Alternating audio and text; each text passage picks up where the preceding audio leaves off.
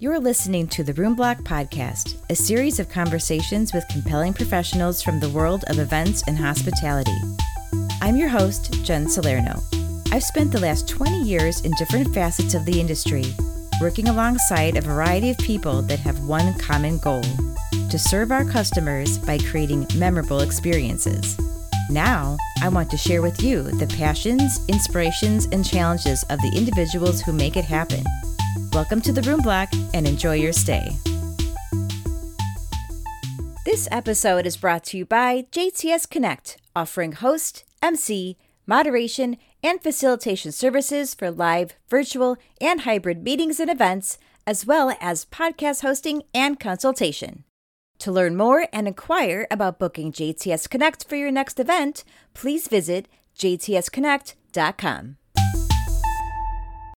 Greetings, Room Block Podcast listeners. Thanks so much for joining me for another episode of the podcast where hospitality and event professionals meet.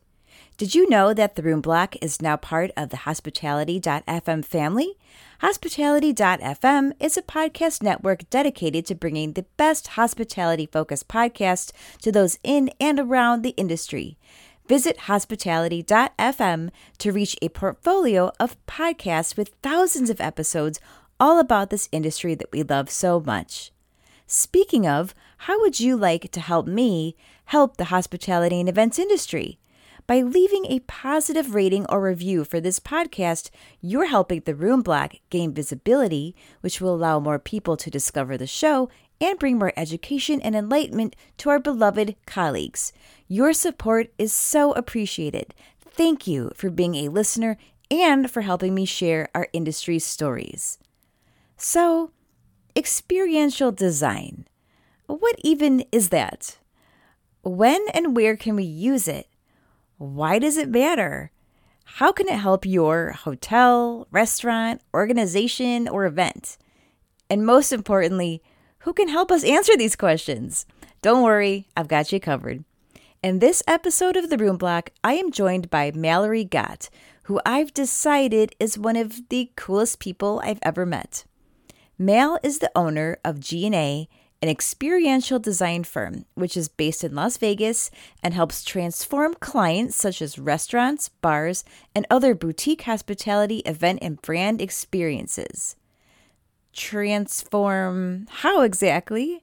Well, that's just it. Mal and her team will help you figure that out through their proprietary feelings-led 4D framework. Yes, I said feelings-led. And if you're one of those people who believes that feelings and emotions have no place in the business world, you must be forgetting that customer loyalty is largely based on an emotional connection with your product. When I say product, I mean hotels, restaurants, events, and even your organization. We are all looking for more. More clients, more attendees, more exhibitors, more guests, more employees even, right? So if you haven't yet considered what it feels like for these entities to experience what you have to offer them, then this episode and Mallory Gott are going to give you a lot to think about. Oh, and when you get to the part in the episode about how Mal and her team are finalists of a not-so-little competition, feelings-led experiential design for the win. Huge congrats to Mal and her team for pulling it off. Now, let's hear how.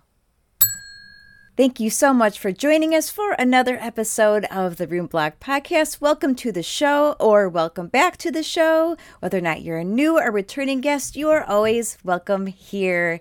And today we're having a conversation with somebody that I met really just a few months ago. So today we're going to be talking with Mallory Gott, who is the owner and creative director of G&A, an experiential design firm. And I'm going to leave it to Mallory to tell us exactly what experiential design means. But first, I want to have her say hello and welcome to the show, Mal. Well, thank you so much for having me, Jen. Hi, everybody. Thanks for tuning in.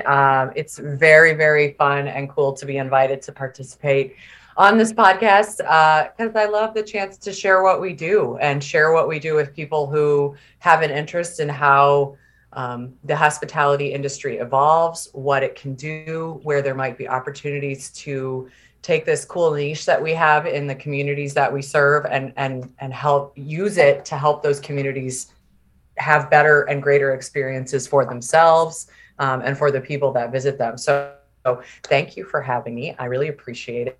And thank you for the faith that you've put in me to accurately represent myself in experiential design. I'm always a little mischievous and I'm like, oh, I could say anything. I could say I'm the queen of the world, you know?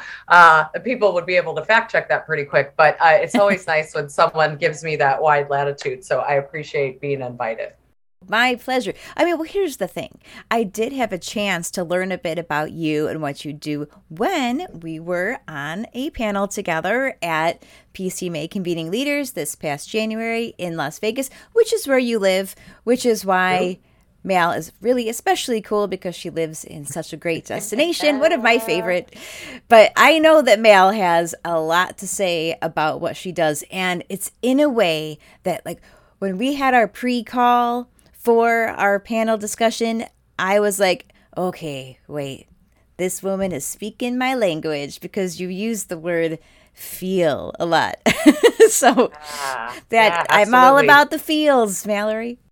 Yeah. So, all right. So I'll do a 1-2 punch with the, what is an experiential design firm? And then you gave me a great tee up with the part of the way that we look at experience design, from a feelings led perspective, which is our unique offering and a big part of our promise to the people that we get to work with. So when we talk about, when we talk about experiential design, and the reason that I chose to include that in the name of the company, what we're looking at often starts with either brand or event design.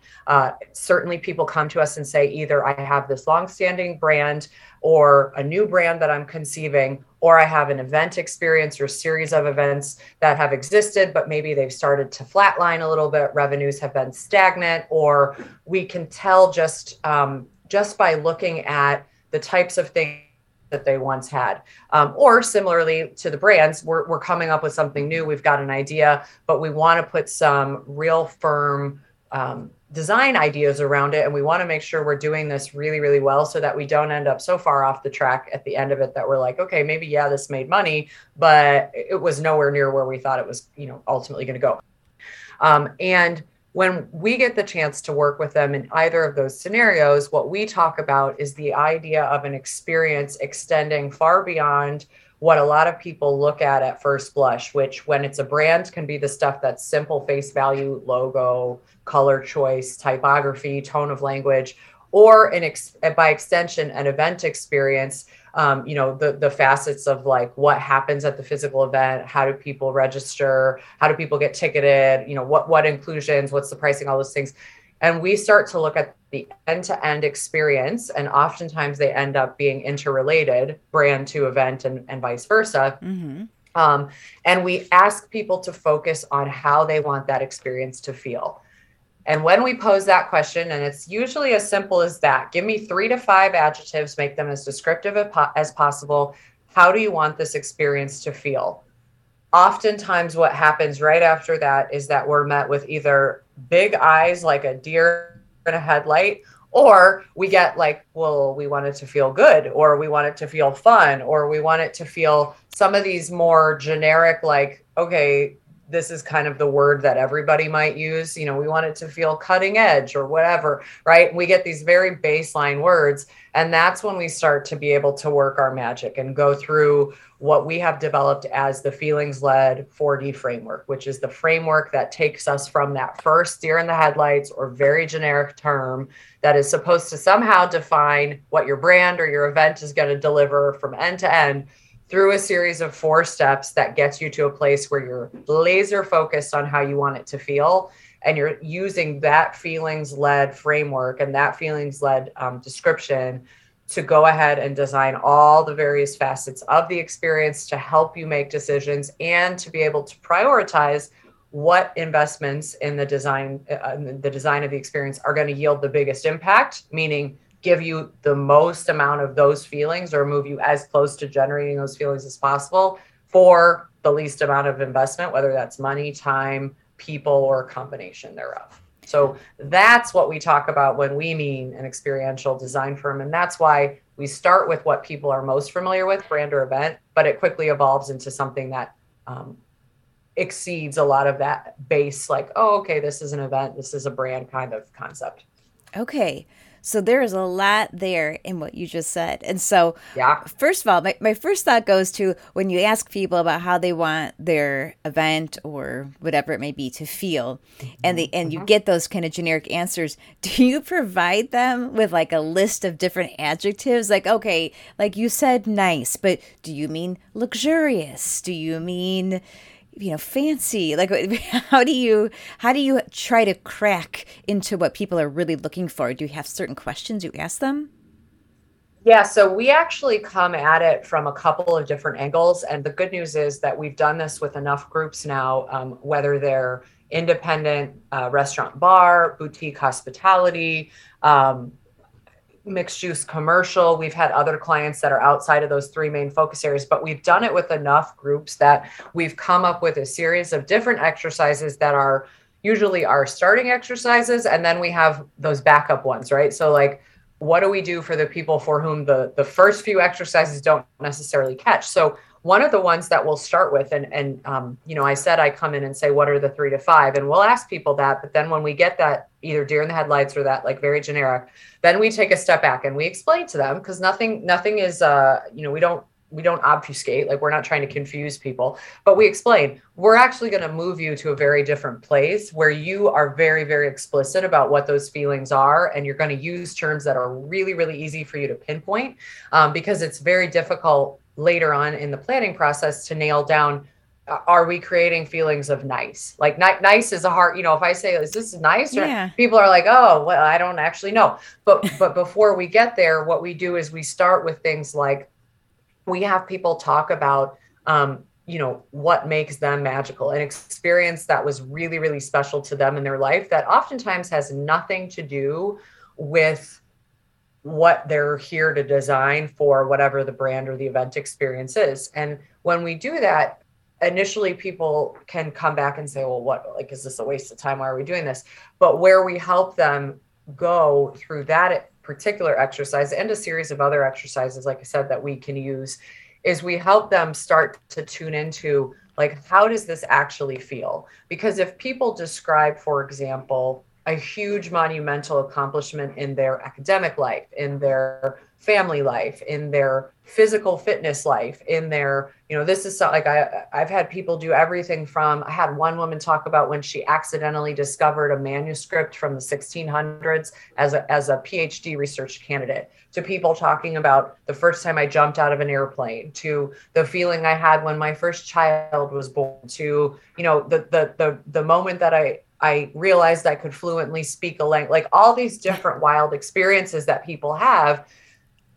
They know how that feels. They know what elation feels like. They know what true joy feels like. They know what accomplishment and it doesn't mean that the feelings they feel in those personal experiences are the ones that they're going to identify as it relates to their brand or event. Mm-hmm. But what it does is it gets them in this space where, okay, I've stopped being analytically led for a moment and I've started to tune into the feelings, so that when I come back and I say, like, if I'm envisioning this perfect event experience, what does it feel like? Am I, walking around on cloud 9? Do I feel like jubilation? Do I feel like a sense of total serenity? Like, I truly do know how I want to feel at any given experience. I just lose track of that oftentimes in the day-to-day, because we're so accustomed to leading with analytics when we're designing experiences. So that's how we usually start to move them into that feelings-led direction. And then we bring it back around and start looking at, okay, what does this actually mean for the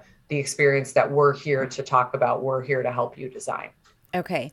I mean, I feel like it would be really easy for me to verbalize how I want something to feel because I speak in those terms. Like, if I'm watching a movie, it's very easy for me to remember that movie by how it made me feel. Like, not the soundtrack, not the scenery or the cinematography. It's like, oh my gosh, that movie was like soul crushing, or that movie like made me feel so happy at the end, whatever it is. Like that, I live in that emotional world.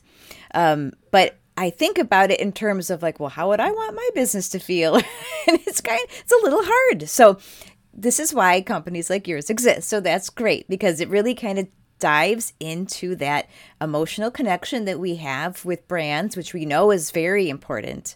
So I'm curious, how did you get into this kind of work? I know that your company has evolved over the last few years, and I feel like you're in this place now where you've mentioned, this is where you want to focus. This is what you want to do with these certain kind of companies, boutique hotels, hospitality, food and beverage, right? So how did you get here?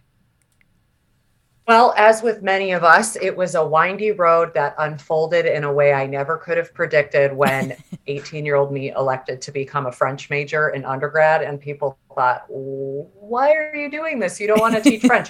But even young me, without any knowing where I was really going to head, knew that I loved the feeling of being able to learn French. And I loved the feeling of the idea of even going to be able to study overseas. So like a lot of why I picked that major really centered around just feeling like I was excited about the subject matter. If I was going to do something for 4 years, I might as well really, really love it and then let the cards fall where they may. Mm-hmm. And that ultimately ended up being a big part of how this design framework came to be as well, because it's interconnected in that how we want to feel is not just for the experience, but for ourselves as we're designing the experience. And so for me, my career started in taking a job because it was a high paying job out of college in Chicago, where I originally grew up. And I worked in a big four accounting firm, not as an accountant, definitely not speaking French. But it's an interesting story because I took that job because it paid really well.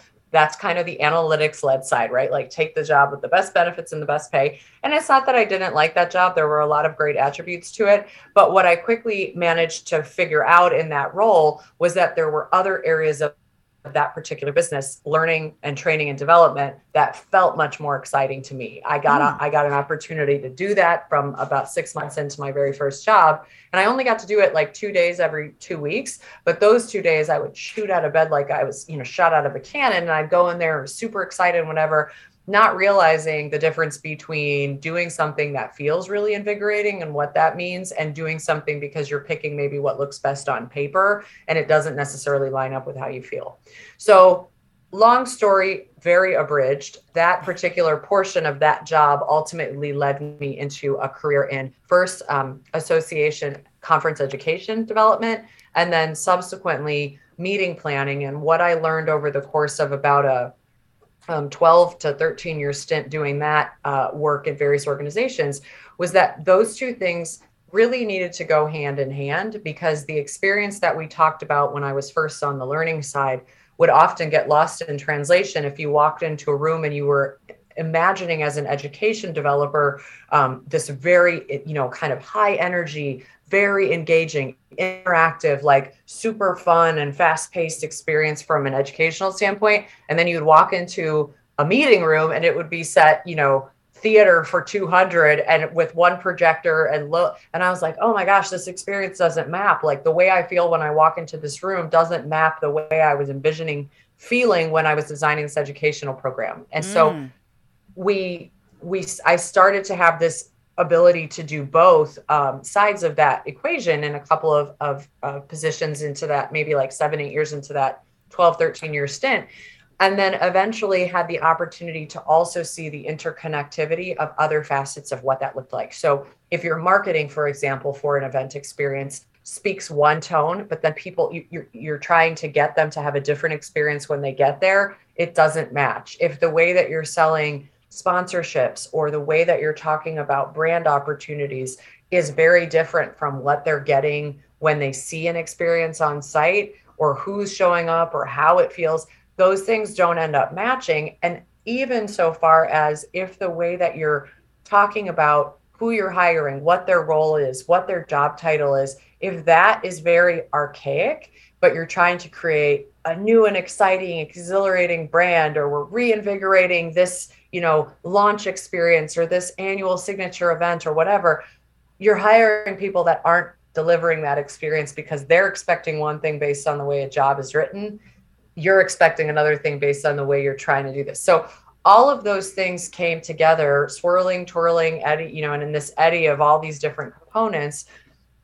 And then in 2019, I had the opportunity to strike out on my own and build this company. And when I looked at it, I thought, I really want to do this end to end, and I really want to work with organizations and teams and people who are open to the idea of, I know when something feels like I want it to feel, and I'm willing to let that be the leading indicator, with the analytics as a very, very important second indicator. But I'm not going to drive everything based on what's on paper, dollars, bottom line, project. Like, that's not going to drive every single decision with top priority. So that's how slowly but surely I went from majoring in French for no reason anybody could understand to owning a company now where we're talking about using a feelings-led framework to design event and brand experiences. Wow. It is amazing to me how experiential design infiltrates literally every aspect of a company or a brand. I mean, like, you're talking about the hiring process and how that relates to the end result that you're trying to deliver to your audience or your guests or whatever it may be. I mean, that is it goes very deep, so many layers. And I mean, I hope that people listening are using this to kind of think about all these different areas of opportunity that could exist within what you're doing, because we all try to do, like, you have that final vision right in your head, but it's like, yeah, but what steps are you taking to get there? Are you covering every base? And probably we're not. And what you're saying is your company helps people do that in a way that is basically as, for lack of a better word, efficient as possible, right? Because you're saying, I mean, you could really get into some crazy costs and a lot of effort to get to this final feel, this final vision. But you're saying, okay, we're going to help you find those big, high impact items. And I mean, it's crazy when you think about how all your past experience of not seeing those things happen in the way that you wanted them to led you to go, all right, like, there are all these opportunities and I've identified where they are and how to get them. Yeah. And, one of the things that I think I have had the opportunity to learn, both in my own experience and also helping a lot of different teams, is that beyond just prioritizing what we talk about as experiential design touch points. So some of the major ones being like ticketing or branding, or, like design of physical space, or whatever the inclusions might be in a product or service offering that your brand is offering, or your event is offering, or whatever. What I found is that, and one of the key reasons that we talk about using a feelings-led approach beyond having a very personal experience with, okay, I know when this feels like X adjective descriptor that we've put in place, is that when people come together from a variety of different touch points, people operating financials, people operating IT, people operating logistics, people operating marketing, people operating public relations, when they're all coming together, the reason the analytics-led approaches to designing experiences, brand and event, or both, become so taxing a lot of times is because everyone's analytic priorities are different. The PR person has a different priority than the finance person, has a different priority than the education person, than the event person, than the marketing person. What feelings-led design allows people to do is not negate those priorities, but say, when we're looking as a team at designing an experience, if we've all agreed on this set of descriptors, and we do more than just say, here are 5 words, we put it together a very vivid description. That's actually what it's called, vivid description of the experience that includes those descriptors. But once they've agreed on that, as they each continue to have their own really important priorities, like, I'm never going to go in and say, oh, don't worry about money, or don't worry about project plan. It's like, that's insane. Right. what we are able to help them do is see, okay, yes, these are priorities, but as I look at the myriad of different ways I could execute on what are my analytical priorities, my metrics, my money, my whatever, what are the things, what are the approaches that create more of the feelings I'm shooting for or fewer of them, right? And so it's like one of those experiences that people will have it's an easy one for a lot of people to relate to is what's the bottom line and how do we get there, right? Like we have to hit some sort of target. So when you go into that, you don't necessarily say we're abandoning a bottom line, but you're saying like, if we want our experience designing this event or brand or whatever to be really uplifting for the people who are participating and for us as a team, what are the decisions that we're making about even how we manage this budget process and this reforecasting and this maintenance that are going to create more uplifting feelings or fewer?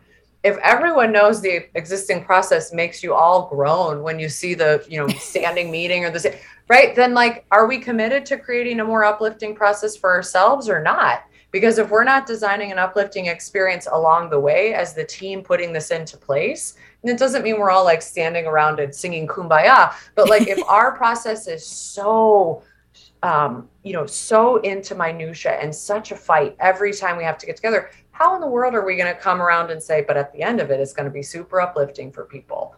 People can feel that when it's mismatched. And so it's like, okay, so then in this case, we may say, hey, we're going to say that, yes, we need to hit this bottom line, but we're going to allow people the latitude to make decisions within these guidelines and within these parameters. And we're not going to have to be on top of them for every single thing, or we're going to change the way that we require certain reporting. Or it's different for every group, but we're able to help people start to not only redesign the experience at the end, but say like feelings are going to inform how we, or not, some people still choose not, but feelings are going to inform how we lean in one direction versus another, because the litmus test has changed. No matter where I'm starting from, all of my what is now at the center of designing the experience are the feelings, rather than my perspective on finance, my perspective on marketing, my perspective on PR, because all of those perspectives are different.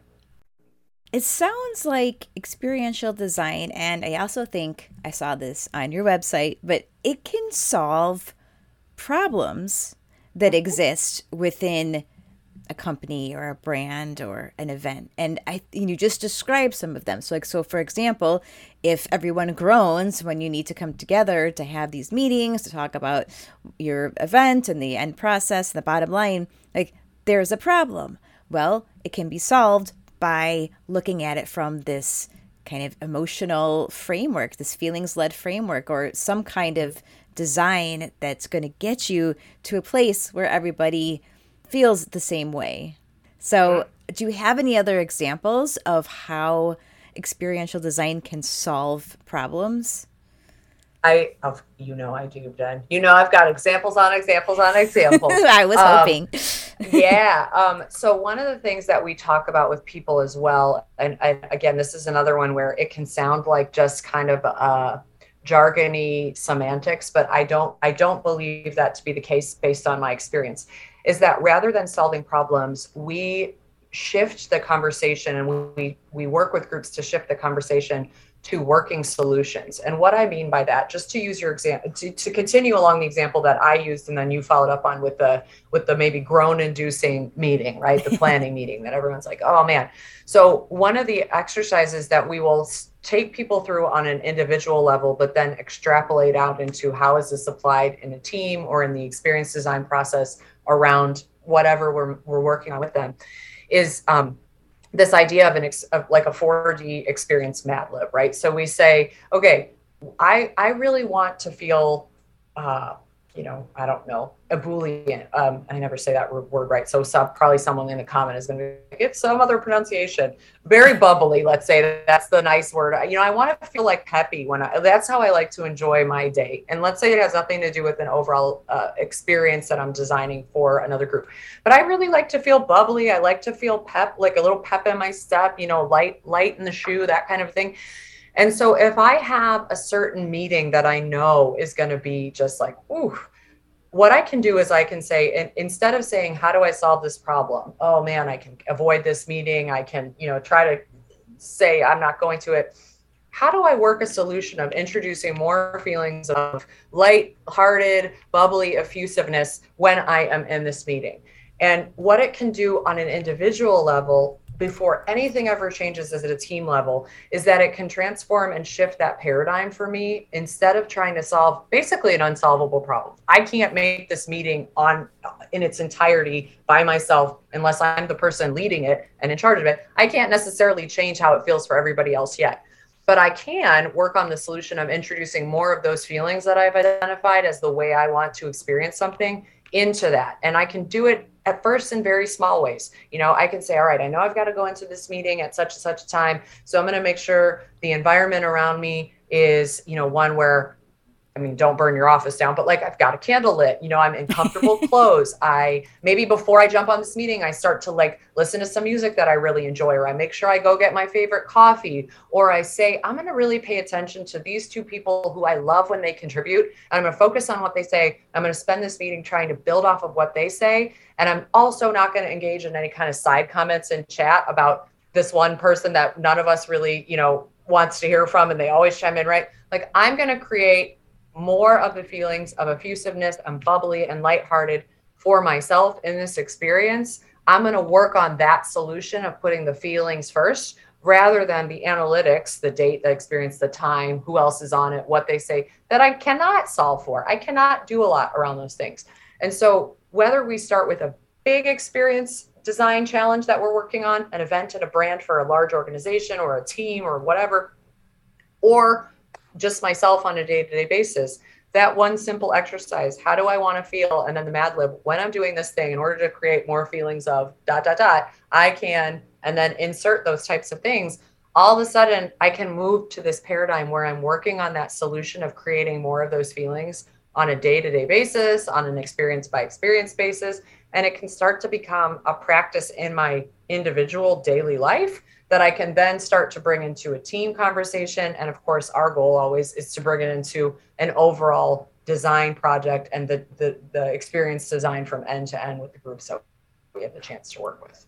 Okay, I'm eating this up because I'm like amazed. Well, seriously though, I'm amazed about everything you just said. It's so intentional about, I don't know, just putting yourself in a position. You go, how do I want to feel in my day? Like, you're taking it from this big macro companies or brands or events down to the micro of how an individual can conduct themselves to create those feelings, even in a situation where they have identified is a quote unquote problem. But then I love how you kind of flip the script and change it to working a solution. It's like, well, what can I do? How can I control? What can I control in this situation? Yeah. I'm going to try to impact those by adding in these little elements. So it's just like, what a great way to practice, like you said, by integrating it into your everyday life and then being able to bring it into these much bigger scenarios. That is so cool. Well, so do you have like a dream scenario that you would want to try to work a solution for in the hospitality industry? Anything that you see? I know this is a really big question, but something where you say, man, if I could disrupt this process by using some kind of experiential design, using your 4D framework, what would it be? Any ideas? I have so many ideas. It's ridiculous. So when I am queen of the world, there will be no shortage of things for me to be able to try to influence and have a experience with. So one of the things, so just a spoiler for the folks listening. So Jen and I have talked to each other a number of times, and I've riffed on a couple of ideas at different conversations we've had. But the one that always floats around for me as a really, I think it would be such a cool, I don't want to say it's a totally new idea, because I think iterations of this have existed in the recent history. And by recent, I mean, let's say last 100 years of the way people have interacted, whether it's with hospitality or with companies. Like the timeshare industry is one that I think of, where it's gotten such a bad rap, right? Like you get a timeshare and it's just this like cringy thing that you've got, and now you can never get out of it. And hopefully you have an exchange. And I don't say that because timeshares are bad. I actually own one and I do use it and I enjoy it. But the perception of it is such a bad rap. But one of the things that I would love to see, and I would love to design this with a boutique brand in particular, or with mixed use development. I think it could work either way. Okay, can I share two? Because I've like one that's like okay, all right. So Please. the first one is a bit of a spin on the experience of a timeshare, where instead of having a timeshare or having to exchange a timeshare through like an Interval International or some sort of other exchange service, you work with a boutique hospitality brand that encourages and allows either people or organizations to, on behalf of their people, to create these multi mini vacation experiences where, let's just say, Mallory's hotel brand. So I don't pick out anybody special, and we know that we have, let's say, 8 experiences around the country or around the world. Each one of them is very unique and very different. And not only is it the hotel, like, okay, we've got an experience that resonates for what you would think of as vintage Las Vegas, or what you would think of as quintessential Park City, or quintessential whatever, but you've also got built into that their own series of things that are going to bring them out into the city around them, that are all designed to revolve around this hotel. So it kind of takes the timeshare, where, meaning you're investing in a couple of different iterations, right? So like one weekend in, I'm just going to use Q1 because it's easy, 2 weekends in Q2, a weekend in Q3, and a week in Q4. You've got this built-in series of vacations or series of things that you're going to do as a team or whatever. They're in different cities. Each one of them is designed to have a unique experience of that property and that city. But then it also wraps in this kind of concept that emerged with, I think, Airbnb, where you also have unique experiences in the property itself. So you don't just show up to the property and say, like, okay, I'm going to check into my room. The medium, the central space is cool, like the common space is cool, but it's like as baked in as part of your continuation. You're in, an art focused or an art forward experiential weekend. And so you're going to have the hotel that's got that experience, your room that's got that experience. You're going to go out and do some sort of curated thing in the city that you're in. And when you get back, you're going to have some sort of like private presentation by somebody and right? So like building this kind of, what is the next evolution of travel look like? We're going to curate almost a year-round experience for you, and we're going to help you not have to necessarily think about anything beyond, like, when I show up, it's done for me, but it's very, very hands-on. It's very unique. You get all these different, like, just kind of wrapped up from end to end touch points for yourself over the course of whatever that progression would be over time. So that would be one that I would just like, woof, that would be super, super, super cool. Yeah, sign me up for those trips, because those sound, so that would be awesome. Yeah, so all of our hoteliers that are listening, when you're ready and you're like, we don't know what to do with our 6 properties around the country that we want to like do something totally different, right? Like that, I would just love to do. And then the second one, and I actually wrote about this, and again, the universe maybe will wave its magic wand and someone will say, oh yeah, we want to do this. So I look at what a lot of places, what a lot of cities have done with buildings that were very prominent parts of society, maybe 70, 80, 100 years ago. So factories in particular, and they've converted them into like the High Line in New York, or Ponce City Market in Atlanta, or, these different spaces that have become mixed use. They're retail and restaurant and social space and event space. I would like to do something similar, except I would like to take it and do it with what I believe in our day and age are going to be even sooner than 75 or 100 years. It's happening now. The equivalent of those factories, which is the previously super, super cool indoor shopping mall.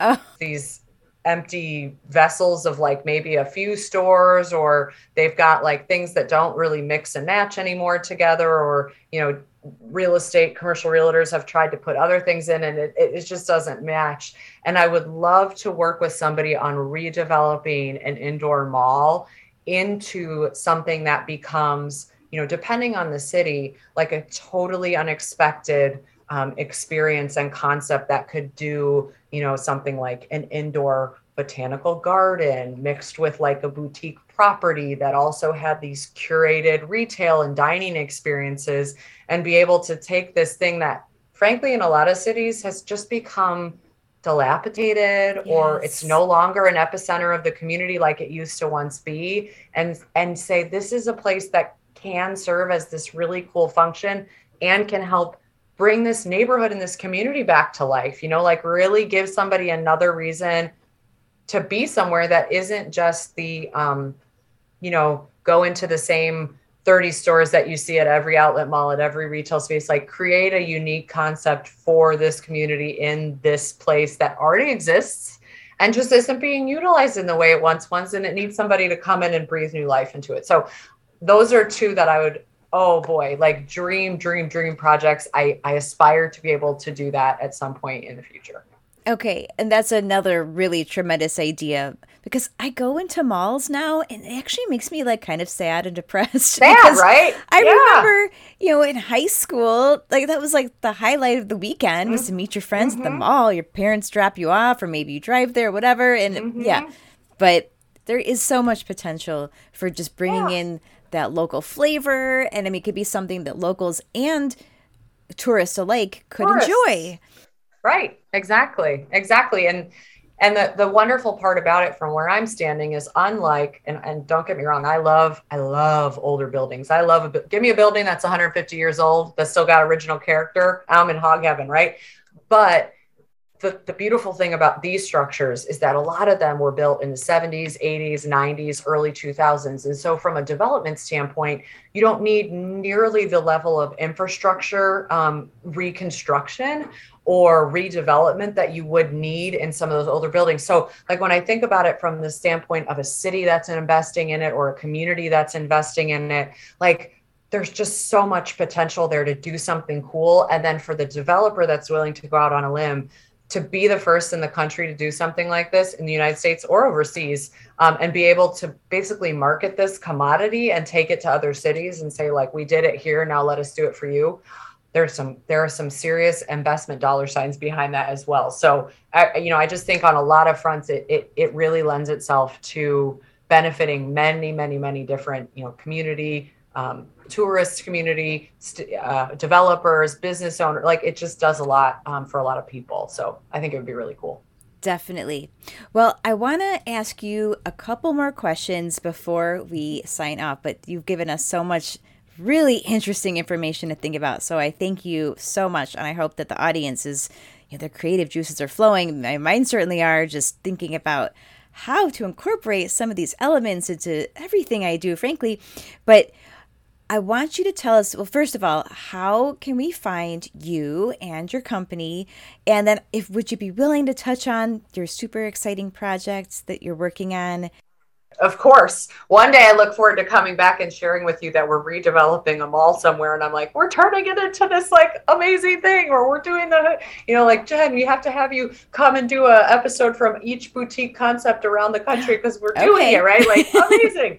So that'll be a future exciting series that we'll put into place. Yes. But yes. So how people can learn more about us and get in touch with us. So the easiest way, because for me, designing my experience, just a quick sidebar story. Initially, I started with Instagram, and I was like, okay, I'm going to do Instagram and LinkedIn and all this stuff. And what I realized after a couple months of doing that was that was not the easiest experience for me. I wasn't having a lot of feelings of fun and simplicity and ease. I was mostly like, oh my God, I'm so stressed out. So we shifted gears, and the easiest way now is to subscribe to our newsletter. We do a monthly blog. You can find us at gaexperiences.com. So GA and then the word experiences plural.com, and subscribe to our monthly newsletter. Every once in a while, we will share other information, but I also feel like people get inundated with stuff. So I was like, I'd rather do once a month and have it be a nice, good piece of content that people can enjoy reading than just hit them with stuff on Instagram. And you can also find me on LinkedIn. I'm available. I'm not Elon Musk yet. So, if you hit me up on LinkedIn, Mallory Gott, there's a pretty high chance that I will get back in touch with you, and we will become friends in real life, just like you and I have, which is super, super cool. And so those are the easiest ways to get a hold of us. And for me, drinking the Kool-Aid, they were the easiest and most fun ways that I could share information about what we're doing right now. That could definitely evolve in time, and it already has, as I said. But for now, those are the two strategies and the two approaches that we use. As far as our super fun project, so this one actually was previously on the like big dreams list, and now we're getting to do it, which is why I'm like, don't worry, we'll come back when we're doing our hotel, boutique concept or our like mall, whatever we're I designing have no down the road. doubt. I'm like, well, it'll happen. So G&A entered in with a chef who just happens to be my fiance, but he is actually a super, super talented chef, and he works at one of the coolest restaurants here in Las Vegas called Esther's Kitchen. We entered into a contest in December called the Great Las Vegas Coffee Shop Giveaway. The prize is valued at just under $1 million, and it is actually a complete restaurant build out. So soup to nuts, physical space, all of the equipment that you would need to run the restaurant, all of the the stoves and the utensils and all that kind of stuff, as well as a preliminary marketing and branding pushed once the restaurant would open in downtown Las Vegas, in the historic part of Las Vegas. And we were selected as one of 6 finalists in that contest. So as of the time of this recording, which is late April, and I know we're going to be sharing this in May, we are getting ready in about 10 days to host a public pop-up in Las Vegas and then a judge's dinner. We have designed all of the brand, all of the concept for what the physical space would look like, all of these enhancements and flourishes. And I'll share this because when people hear it, it'll be after the fact. But we've even got, like, for people, designed recipe cards that are my great grandma Ethel, because the restaurant is named after Winnie, who is my fiance's grandma, and my great grandma Ethel. Her handwritten recipe card for strawberry pie that is designed on a branded piece that we're making available to people as part of that experience. Like, what do we want people to feel? The warmth and love of Grandma's Kitchen. Well, then one of the ways you can feel it is, getting this recipe card and having this great food. So we've designed all the brand concept, all of the menu items, all of these experiential enhancements. We get to deliver a public pop-up in 10 days, and then we get to dive deep into the experience and redesign a space for a judge's dinner about 5 days after that. And we will learn, I would say, within the next 3 to 4 weeks, if we were the finalist team that was selected to win this restaurant. And if we are, then we get to, continue on and actually bring a full-blown restaurant concept to life.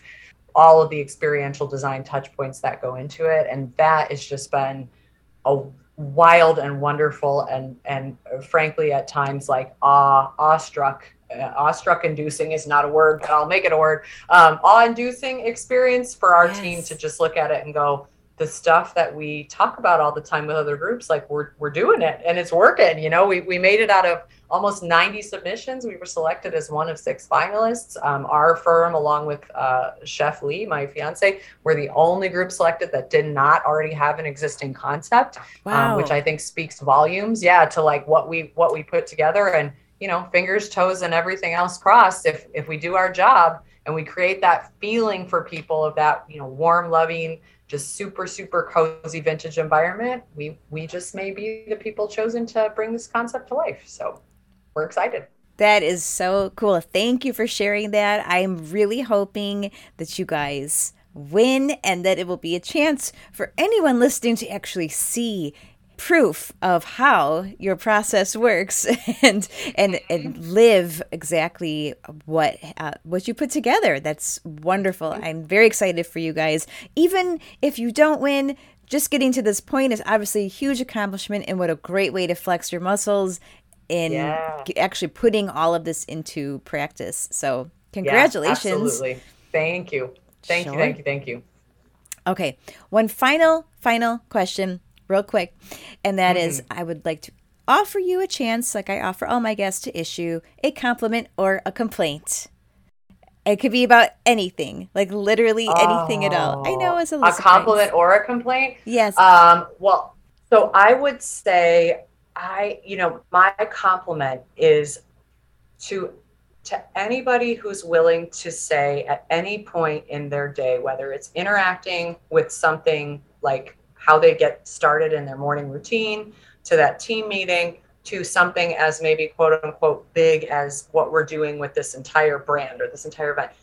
My compliment is to anybody who's willing to say to themselves, I can feel any way I want, and I can design an experience around trying to maximize those feelings, because there are always ways to work on creating more feelings, no matter what level I'm at in a process, in a team, where I'm at along the way. Like, if I want to feel excited, if I want to feel invigorated, if I want to feel uplifted or upbeat or joyful or whatever that set of things is, whatever those feelings are, I might have to practice. I might have to practice a lot. I might stumble and fumble around for a good long while because I'm not used to this approach if I've been doing it a different way for a long time.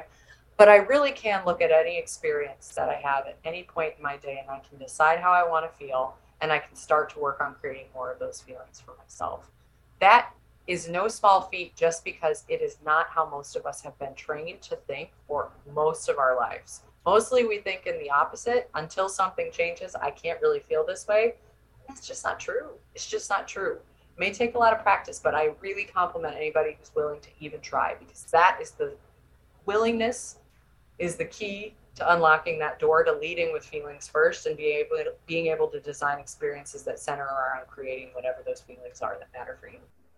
That is incredible. From event design to mental health design. I mean, you can use experiential design to accomplish many, many things in your life. So thank you so much, Mal, for giving us a crash course in how to do this. I can't wait to put some of these things into practice. I wish I had an event so I could do this on a big scale, but for now, I'll just stick with my individual daily life. But thanks so much for joining me on the show today, and I can't wait to hear what's going to happen with the restaurant. So please keep me posted.